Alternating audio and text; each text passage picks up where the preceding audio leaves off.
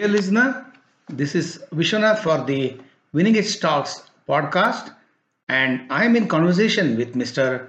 SUHAS Shastri. You will now be listening to the part B of the conversation. Sit back and enjoy listening.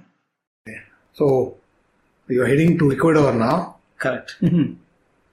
Again, issues with your passport? Oh, the Indian embassy helped you at Bogota. Correct. So, Ecuador was originally, when I had planned this trip back in August 2019, there was visa on arrival for Indian passport. But in December 2019, they had changed these rules that Indians needed a visa to get into Ecuador. I was trying to cross in January, and I did not know this rule was implemented. So I went into the border and I found out that I needed a visa and they wouldn't let me in. So he was like, okay, you can just go back to this border town in Colombia where there is an Ecuadorian consulate and you can get the visa there. So I was like, okay, let me go back, and then I went back into Colombia, went to the consulate and asked them, I need a visa, a tourist visa to travel to Ecuador. They're like, yeah, okay, these are all the documents you need. There was like, an employment offer letter, a bank's statement certificate,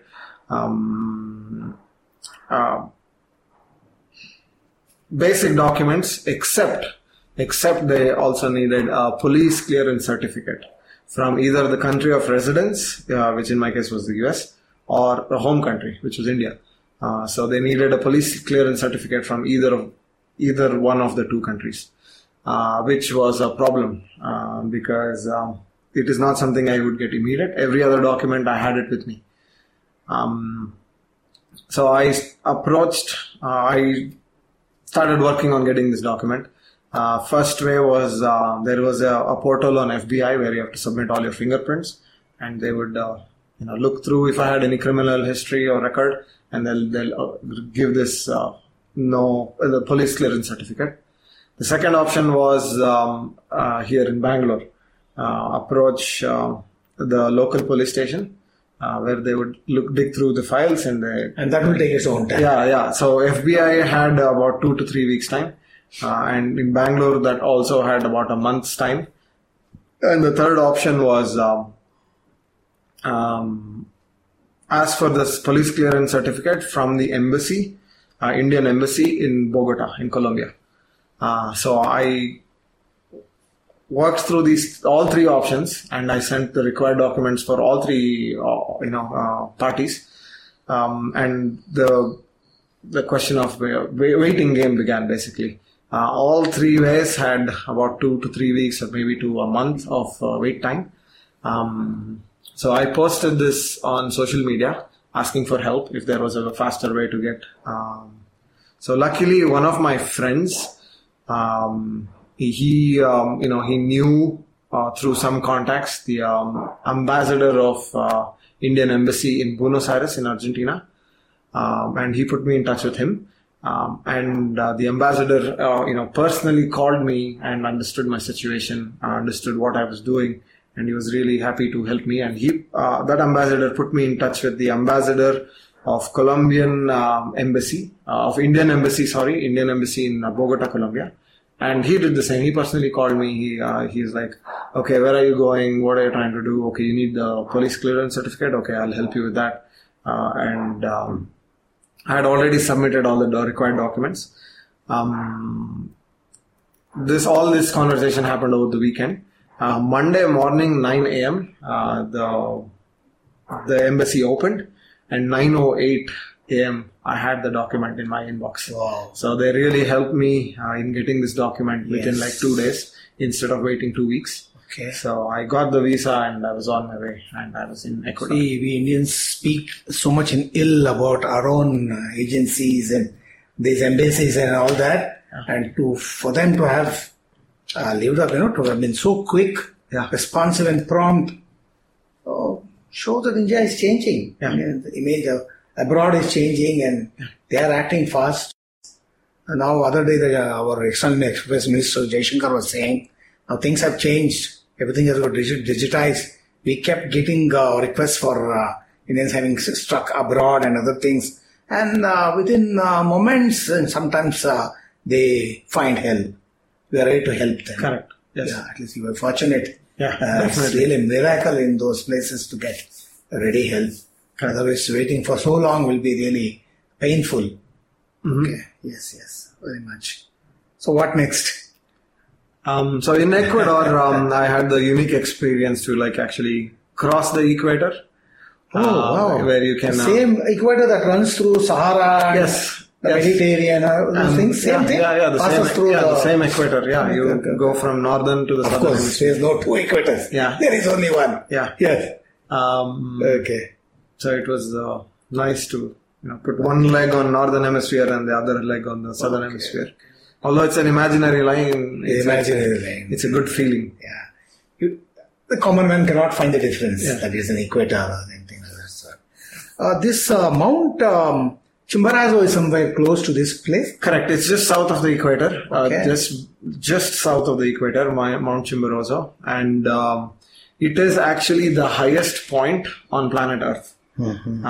I know Mount Everest is the highest mountain in terms of That's about altitude. 28,000 feet. 28,000 feet above sea level. Correct. Is Mount Everest. So so technically that makes it the highest point. Yeah. But Mount Chimborazo is because of the equatorial bulge we have at the equator. Okay. So the tip of Mount Chimborazo is a lot closer to is closer to the sun rather than the tip of Mount Everest. Point is closest to the sun. Yes. So that's the point. That's what you call the altitude. Happens gradually, or it suddenly elevates and gets into a peak kind of thing. No, it's a big mountain, and it's in the Andes mountain range. Andes mountains. Yeah. Okay. Because of the equatorial bulge, it puts at that the point is the furthest away from the center of the earth. Okay. So now you move to that city called Lima. Was that a city? Yeah, that's in Peru. Yeah. Peru. Peru. And I'm curious to know, anywhere you just cross the Amazon forests or the Amazon river? I did. Not the river, but I went into the Amazon forest. Rainforest. In Ecuador. Okay. But unfortunately, I was there during the peak monsoon season. And the second I set foot in the Amazon to the point where I got out of Amazon, it was just raining cats and dogs all day, every day. Everything, the gear I was wearing was soaked. The clothes I was carrying was all wet. So it was unbearable at one point, and then I decided not to continue in Amazon. Peak of a rainforest. Yeah. Better than that. Yeah. Okay. Now, you also come across Machu Picchu, no? Correct. And the Canon del Pato. Canon del Pato. Yes. Both of them are in Peru, and Canon del Pato is in north of Peru. So there is this little road that is carved through the mountains, and it has about 80 something tunnels in a distance of 50 or 40 kilometers. So that was, that was recommended by one of the local bikers there, and I took that. It was worth it. Wow. And Machu Picchu was, as everyone knows, it's one of the wonders of the world. Wonders of the world. It is in the southern part of Peru, near this town called Cusco. Yes. And that's an Inca ruin. Yes. And it's world famous, so it's going to be touristy. And it was touristy, but the place was beautiful. Yes. Absolutely It's a very magical. famous place where archaeologists like to go. Mm-hmm. Once again, it's dated not very far behind. People who have done the carbon dating have said even that is about more than 10,000 years old. Okay. And there are structures that are so modern. It looks so technically, that's what they said. The hunters and gatherers supposed to be alive at that time couldn't have done all this. So it's ancient history. Yeah. There is no proof to it. Yes, please go ahead. Oh, no, actually, I was going to say at least what I read being there, it's more modern. It's not really that ancient. It was during the Inca civilization, where Machu Picchu was actually supposed to be a summer home or a getaway from the main. That's why it was built in the mountains, in the jungle, so that the generals and all the top officials could like vacation there. Yeah. But they found it so difficult because it was up in the mountains, and for food and water, all the basic resources was difficult to find, and they abandoned it within 100 years. So in a sense, Machu Picchu was a failure, historically speaking. But today it's making millions of dollars in terms of tourism for the Peruvian government. So you're already there in Peru now, isn't it? Peru? Peru, yeah. Already in Peru. So what else that was interesting for you? Yeah, in Peru, I spent a lot of time in Peru. Peru was good in terms of, I spent a lot of my time in Peru while being in Peru in the Andean mountains. So being in the mountains is, Andes mountains is, I've seen Rockies, I've seen the Himalayas. Andes has its own, charm to it. And I loved spending time. How different is Andes from the other mountains? I would say Himalayas is still, it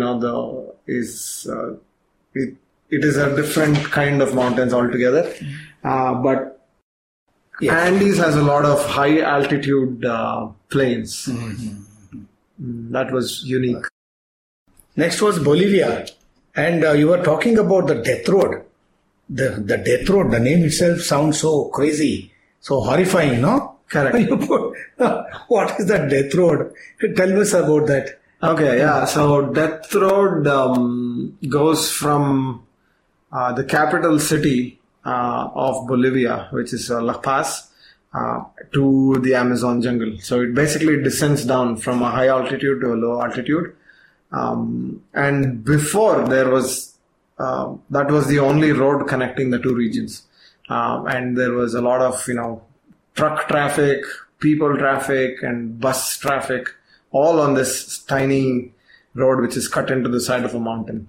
So it is probably about 10 feet wide, and in some places it's only about 6 to 8 in feet 6 wide. feet, how can the buses pass? Yeah, so that's why. And on the other side, it's a 1,000-foot drop down to the valley. So a lot of people died while commuting. The whole buses just would roll over the edge, and then people would die, and that is why it got the name Death Road. Okay. But today that's not the case anymore. It's not. It's only used for tourists. There is only tourist traffic there, and have they made an alternate route? They have a big state-of-the-art, like 2-lane highway road connecting these two regions now. So all the truck and the bus traffic goes through there. And it's only tourist who comes through here. Good. So it's no longer Death Road, but the name is still. So you have driven on Ladakh Lane, even there you find such narrow roads. Correct. So this was not very strange to you. No, this was not strange in a way, in terms of the drops or the sheer mountain cliffs or the. But Leh Ladakh, again, those roads are still used by commuters and truck traffic. So in that way, I would say that was more dangerous. And on the Bolivian plains, right? You also found these salt flats. Correct. What is that? Yeah, so there is... You find salt there? Yeah, there is actual salt there. Oh, yes. is it? Yeah, it's basically a dried salt lake bed. And it is actually the largest in the world. It's the largest salt flats in the world. And it's in this place called Uyuni, in southern Bolivia, in the Altiplano. That was a very unique experience because I was there during the monsoon. And when it rains, it forms, a layer of water just stagnant on this whole salt flats. And that, because there is, sometimes when there is no wind, this water stays so still, and it forms the world's, it's nicknamed the world's the world's biggest mirror. Because the water effect will look like a mirror. Okay. And it is nicknamed the world's largest mirror. Wow. And I was there to witness that because I was there in the monsoon. Okay. This is not the giant glacier you found? No. This is that's salt ahead. Yeah. Okay. You have traveled so many countries. Do you remember how many countries you have passed by now? Yeah. Every one of them, yes. 15 countries. So at this point, I think 14 countries. 14? Including Bolivia. Okay. Now you're entering the 15th country, that is Chile. Chile, correct. Chile. You pronounce it as Chile. Chile. Yeah. Okay. Okay, go ahead. Peru and Bolivia was mostly like third worldly, in terms of infrastructure and everything. Entering Chile, it was like Europe. Chile was very well developed. It was like Europe. So for us, it was, when I say us, I was traveling with two other New Zealand or Kiwi bikers at the time. And we crossed the border and went to this town called Calama in Chile. Because we saw a mall, we saw like a nice petrol bunk and everything. We wanted to get some food. So we stopped at this mall in a secured parking area with cameras and security gates. It was paid to. We stopped our bikes there. We went to the food court to get some food. We had some food. We come back 40 minutes later. We see our stuff was stolen, like our helmets. Oh, you were robbed? We were robbed in Chile, yeah. That was our first experience. Literally the first day we entered Chile, this happened. Our helmets and jackets were stolen. So at the time I was traveling with two other Kiwi bikers I mentioned. One of their names was Greg and the other one was Justin. So same helmet and jackets for both of their helmets and jackets. The bikes were there? Bikes were there. Because there's a paid parking. Correct. So we had locked our bikes. So bikes were there. Everything, but helmet and jacket, we just, kept it on the bike because we thought it is secure because there were security cameras. There was, paid parking, security gates and everything. We thought it would be safe. And we were only gone for like half an hour, 45 minutes to have some food. And we never expected that to be stolen. So I had my GoPro mounted on the helmet. So that was also gone. And the worst of all was for Justin, because we had just crossed into the border. He had kept his passport in his jacket pocket, and his jacket was stolen. So he lost his passport, which meant that we had to recover this one way or the other. And we asked the mall authorities because there was a security camera pointing at our parking spot. Like, can you get us the footage? They're like, no, we can't give you footage unless you have a police complaint. So we go to a police station. We got us a police report. We knew the guy writing the report. We knew he was just doing his job. He was not going to help us anyway to find this. They're all hand in glove, or you don't have any control over this? More like Chile was going through a bit of a revolution at the time. The people were revolting. People were revolting against the government because there was inflation and high taxes and high fees for public transport, etc. So police were more focused on that rather than some foreigners' theft. So we knew they were not going to help. Anyway, we took the report. We came back to the mall asking for the security footage, and they were like, "No, at that time this camera was not working." That's a big lie. I don't know if it was a lie or maybe I don't know. Maybe they didn't want to get into complications. Yes. But yeah, at the time we took matters into our own hands. Where I posted this on social media saying this has happened. I posted pictures of our helmets and jackets, and we were robbed. Can you help us? Retrieve it. What can we do in this situation? And apparently my post went viral within the Chilean motorcycle community. And within 12 hours, there was like 20,000 shares or something, which was a surprise to me. Because people do care, we are a bunch of overland adventure bikers, and suddenly when they enter Chile, it's all gone. So everyone wanted to help us. It's the country's reputation. Correct, yeah. So that happened. And secondly, someone saw my post.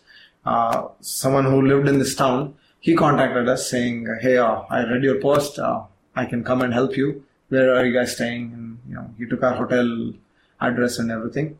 So this person, his name is Tito, and he was the active military service guy. So he had some contacts around. So he came to our hotel, he understood the whole problem, what it was. And then the next day he took us to some, flea market, where such stuff typically comes from. Also call it a fence. Yeah. Where they keep the stolen goods. Yeah, sometimes they're stolen, sometimes they're cheap, sometimes they're like imported illegally, things like that. So it's called a flea market. It's like a second-hand market. Correct. Okay. So we went there to see if it's over there somehow, and no luck, we didn't see it. Because he's like active military service, he knew a lot of contacts, so he got us in touch with a local news agency. They interviewed us saying what has happened, what did you lose, and how can we help you, things like that. So on that interview, so that was a Chilean national news interview. And everyone were aware that, there are 3 foreigners who has lost their stuff, and one of them has lost their passport. And they're stuck in Chile now trying to retrieve their things. Then we, even in the news, coverage, we showed pictures and videos of our stolen goods. And the third option was we printed out a flyer.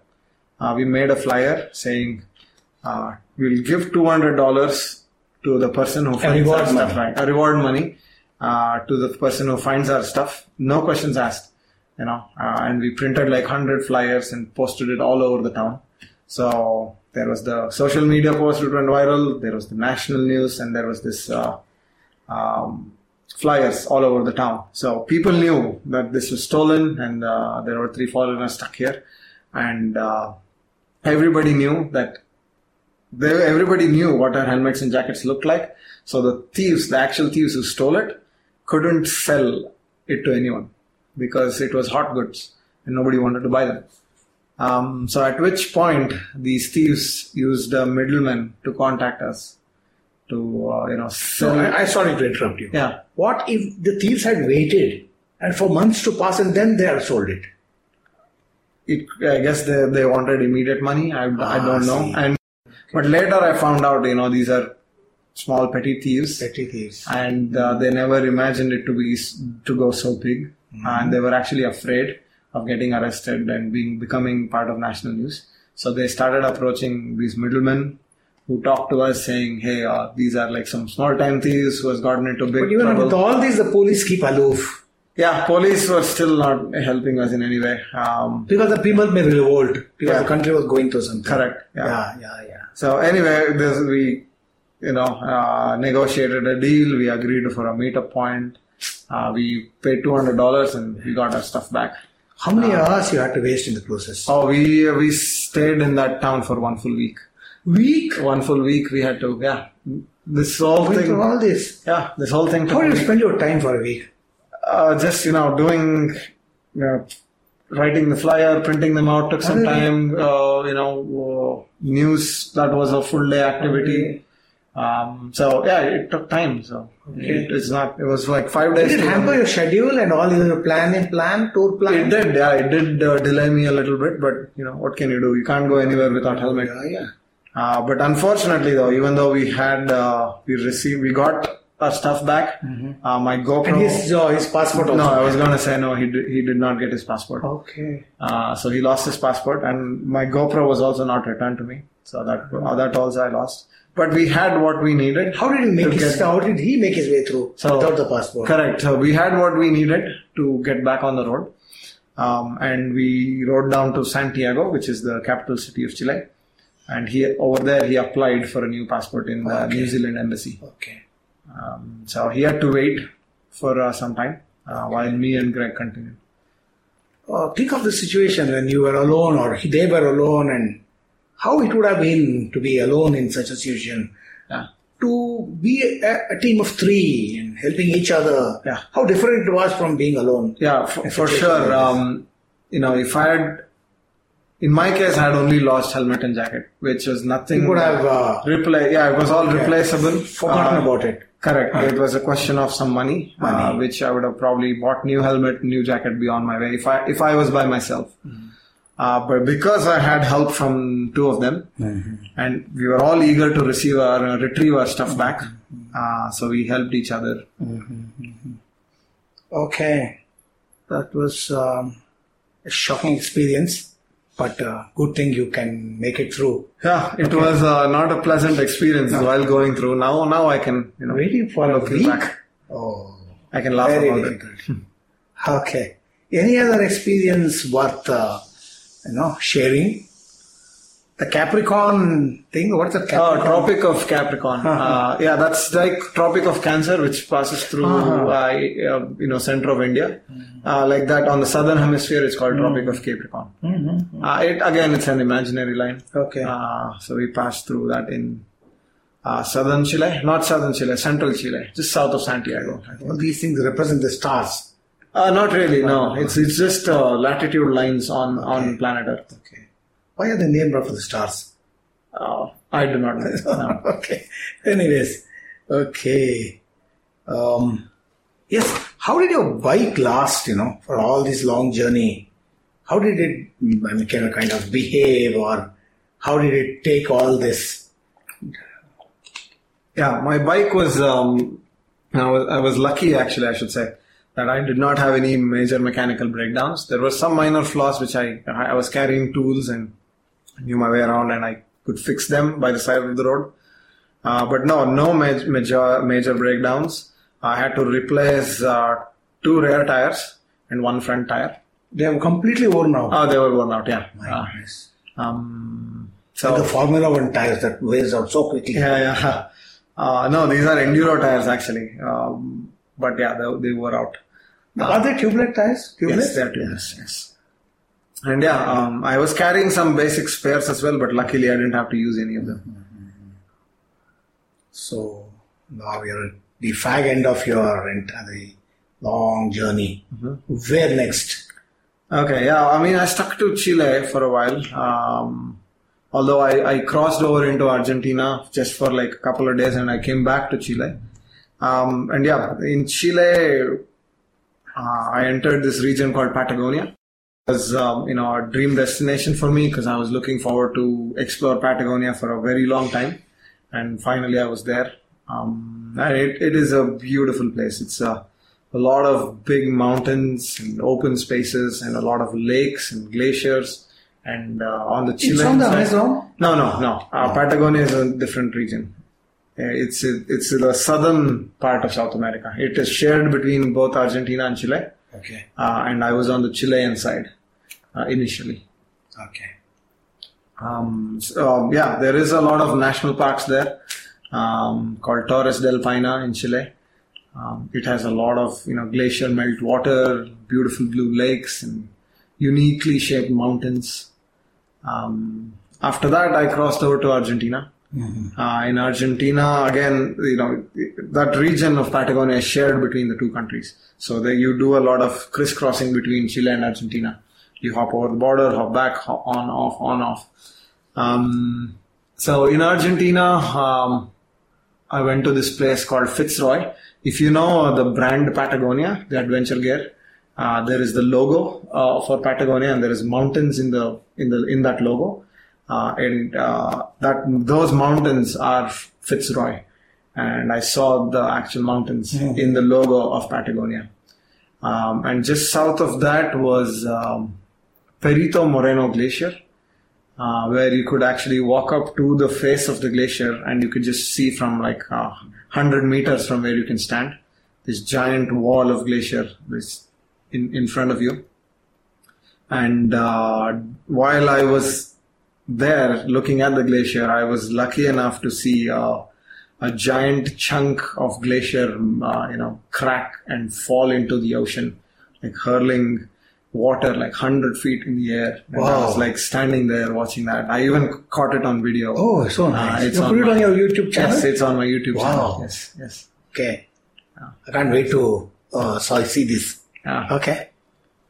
Very good. And what about Puerto Montt? The mountain, is it? That's a no, Puerto Montt is it's just a port. Port. Yeah. There is nothing special about it. It's a port town. Okay. You are almost close to your last destination, the destination point. Ushuaia. Okay. Yes. Okay. From there, how long did it take to reach there? From Perito Moreno, In Argentina, you take, they call it Ruta 40, which means 40, Route 40. And Route 40, there is a 70-kilometer stretch of really terrible road. That is the worst bit of road I've experienced in my entire life. The locals call it malditos, which means very bad. Not asphalted? Or not asphalted. It's rocky. It's a lot of gravel, like thick, deep gravel, where your motorcycle will sink. The front end will sink if you slow down or anything. Will sink. Just like a desert, Yeah, like sand kind of. But this was like gravel. Okay. It's not compacted gravel, so it's loose gravel. So the best way to ride that is you have to go fast because this reminds me of the Dakar Rally. Yes, something similar concept. Yes, over there sand is loose. Here the gravel was loose. So I am not an expert off-road rider, but the best way, believe it or not, is to go fast on this road because as you're going fast, as you're on the accelerator pedal or accelerator handle, whatever you want to call it. It will lift the front end of the bike, and because there is not much load on the front end of the bike, it will just skid over the gravel instead of rather resistance. There's not at least resistance. Yes, the second you roll off on accelerator, the front end will dig in, and the front end will start wobbling. So the key is to keep the gas on. But I didn't have you knew about this, or somebody told you? No, I sort of acquired it. I learned, and of course, I was traveling with Greg, the New Zealand biker, and he was an expert off-roader. He was, coaching me. He was giving me tips rather. I sort of learned. What's the risk of losing balance and you fall skidding? Down. Yeah, you fall down. You fall and skid through the surface. That's the only route that you have. That's the only route which goes south. Wow. Yeah, and that was on top of that there was 100 km/h crosswinds going through there. They call it gale storm, and I rode through gale storm on this particular stretch of road. It's all on my YouTube channel. Wow. It was pretty scary. Okay. There were a couple of nervy moments, but luckily I didn't fall. Okay. So now you're closing to the last. Towards the last stretch. After that, it was right to Ushuaia. Basically, it was when I arrived at Ushuaia, it was very late in the evening. It was all dark, and at the time, Greg was still with me, and we had met another Mexican biker. His name was Jesus. And the three of us made it to the Ushuaia at like maybe 8 p.m. in the night. There is like a giant arch welcoming to Ushuaia, and the three of us stopped there, celebrated. I had a tequila. Jesus being Mexican tequila. Mexican. Okay. He was carrying tequila and 3 shot glasses miraculously. We had a shot to celebrate. It was finally, relieved. Okay. Great you achievement. knew well before that would be your last point? Yeah. Something like Tenzing Hillary reaching the Himalayan peak, and I don't think there is nothing beyond Ushuaia. Nothing beyond Ushuaia. Yeah, Ushuaia is the southernmost town in the world. How was the feeling that time when you reached that point? Yes, after having gone through so much of ordeal and all that stuff. Having gone through so much, right? Like in terms of bureaucracy, in terms of weather, in terms of all the theft that I had, and all that is completely worth it. Okay. I felt when I reached Ushuaia. But somewhere, did you get a thought that you were lucky to be alive? Anything could have happened on the way? Yes, as in lucky to be alive for sure. Yes, I never really felt like there was a death threat anywhere. People were like super friendly overall, and even the roads were dangerous, but it was not merely enough to kill me or anything. This statement will encourage a lot of people who want to take. Absolutely, if anyone wants to attempt this, it is not as difficult. It's not as dangerous as people think it is. Yes. But you need to be tough. You need to be tough. You need to be Face prepared. all that. Correct. Yes, You need to be prepared for anything. Yeah. Be prepared for the worst. First, yes. It can't get worse than that, Correct. isn't it? Yeah. So, wonderful. Okay. What a huge relief. How did you get back after that? You flew back or? Yeah, so that was another story actually. So as soon as we reached Ushuaia, so from Ushuaia, the road further goes south. And there is this national park called Tierra del Fuego, which is called Land of Fire. And that at the end of this national park, the road goes through the national park and the road basically ends. That is the end of the world. That is mile 0 on the Pan American Highway. So there is nothing further. You can't go beyond that. So obviously that was the ultimate destination for me. We went there. We went to Tierra del Fuego. We celebrated. Came back to the hotel we were staying, and we saw news of coronavirus entering, the South America, and there was news that they were going to shut down all the borders. The Argentinian authorities were going to shut down in the next 24 hours. So for us, Argentina went from completely open to completely shut down in about 24 hours.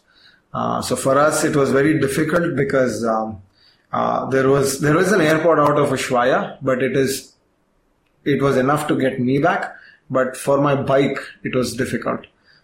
So to get my bike out of there, I had to get back to Buenos Aires, which was the capital city of Argentina. Yeah. Correct. And Buenos Aires was 3,000 kilometers from Ushuaia. So you have to come back north, Okay. and you have to again, crisscross between Chile, Argentina, cross borders, and to go to Buenos Aires.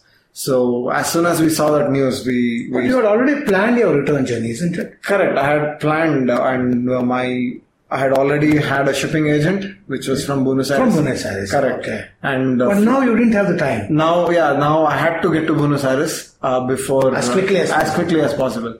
So immediately the next day, me and Greg started riding back to Buenos Aires. It was 3,000 kilometers. We wanted to do that in 4 days, so averaging about 800 kilometers a day. We crossed we started going back north, and we crossed into Chile, Argentina a few times because that's the only road which goes there. And every border that I crossed, a few hours later or it shut down. And it remained shut for the next 8 to 10 months. So I was very lucky to just squeeze through or just pass by. And Argentina imposed a rule where any foreigners who came into the country after March 17th needs to be quarantined for 15 days. They imposed that rule, and to our bad luck, we crossed the last border from Chile to Argentina on March 17th. So police checked our passports, they saw the passport stamp, and in this small town, they asked us to quarantine because it said 17 March on the passport, and they're like, okay, you entered the country on 17th March, you have to quarantine. They were just blindly following the rules without thinking, where we were coming from. So basically, we were coming from COVID-free. A limited population, very less people kind of area. There's no risk of virus spreading. Becoming an epidemic. Yeah, actually, we were approaching the more populated areas. They stick to the rules. So, but they stuck to the rules. It was mostly panic from all the media, panic that was created, and people were just reacting to panic. So we tried to explain, hey, we're coming from Ushuaia. We didn't really meet a lot of people. There is no way we could have had COVID. But, they wouldn't listen. They quarantined us in a room. That is when I approached the Indian Embassy again. So I spoke to the ambassador, and one of his subordinates actually called the local police station. They explained our situation, saying he was only coming from Ushuaia, and there is no other way. If there was a way to stay in Argentina, he would have. But because there is only one road which goes between both the countries, there was no other way for him to come to Buenos Aires but to cross the border and come back to Argentina. And to prove that there is still passport stamp, the same day I was in Argentina on 17th March. I crossed to Chile the same day and crossed back to Argentina the same day. So I went through 2 border crossing on 17th March.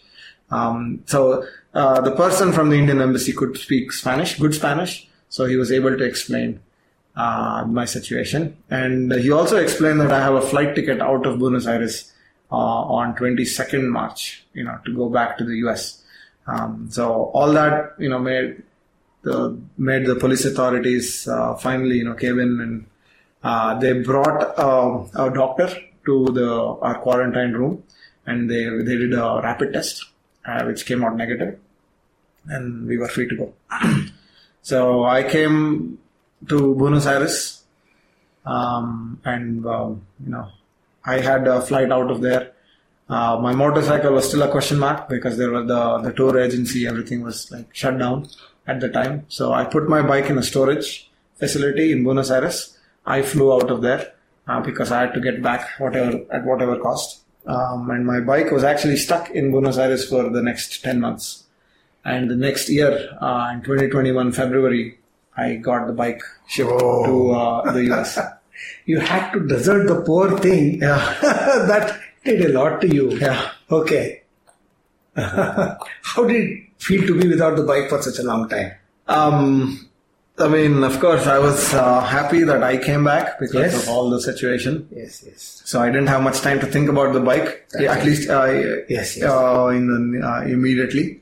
But after that, especially the summer of 2020, I felt like I wanted the bike. But I have another bike in Michigan, which I used during the summer. And there was not much of moving around because it was peak COVID time and everything was shut down. So it was not with me, but again, I didn't really miss it.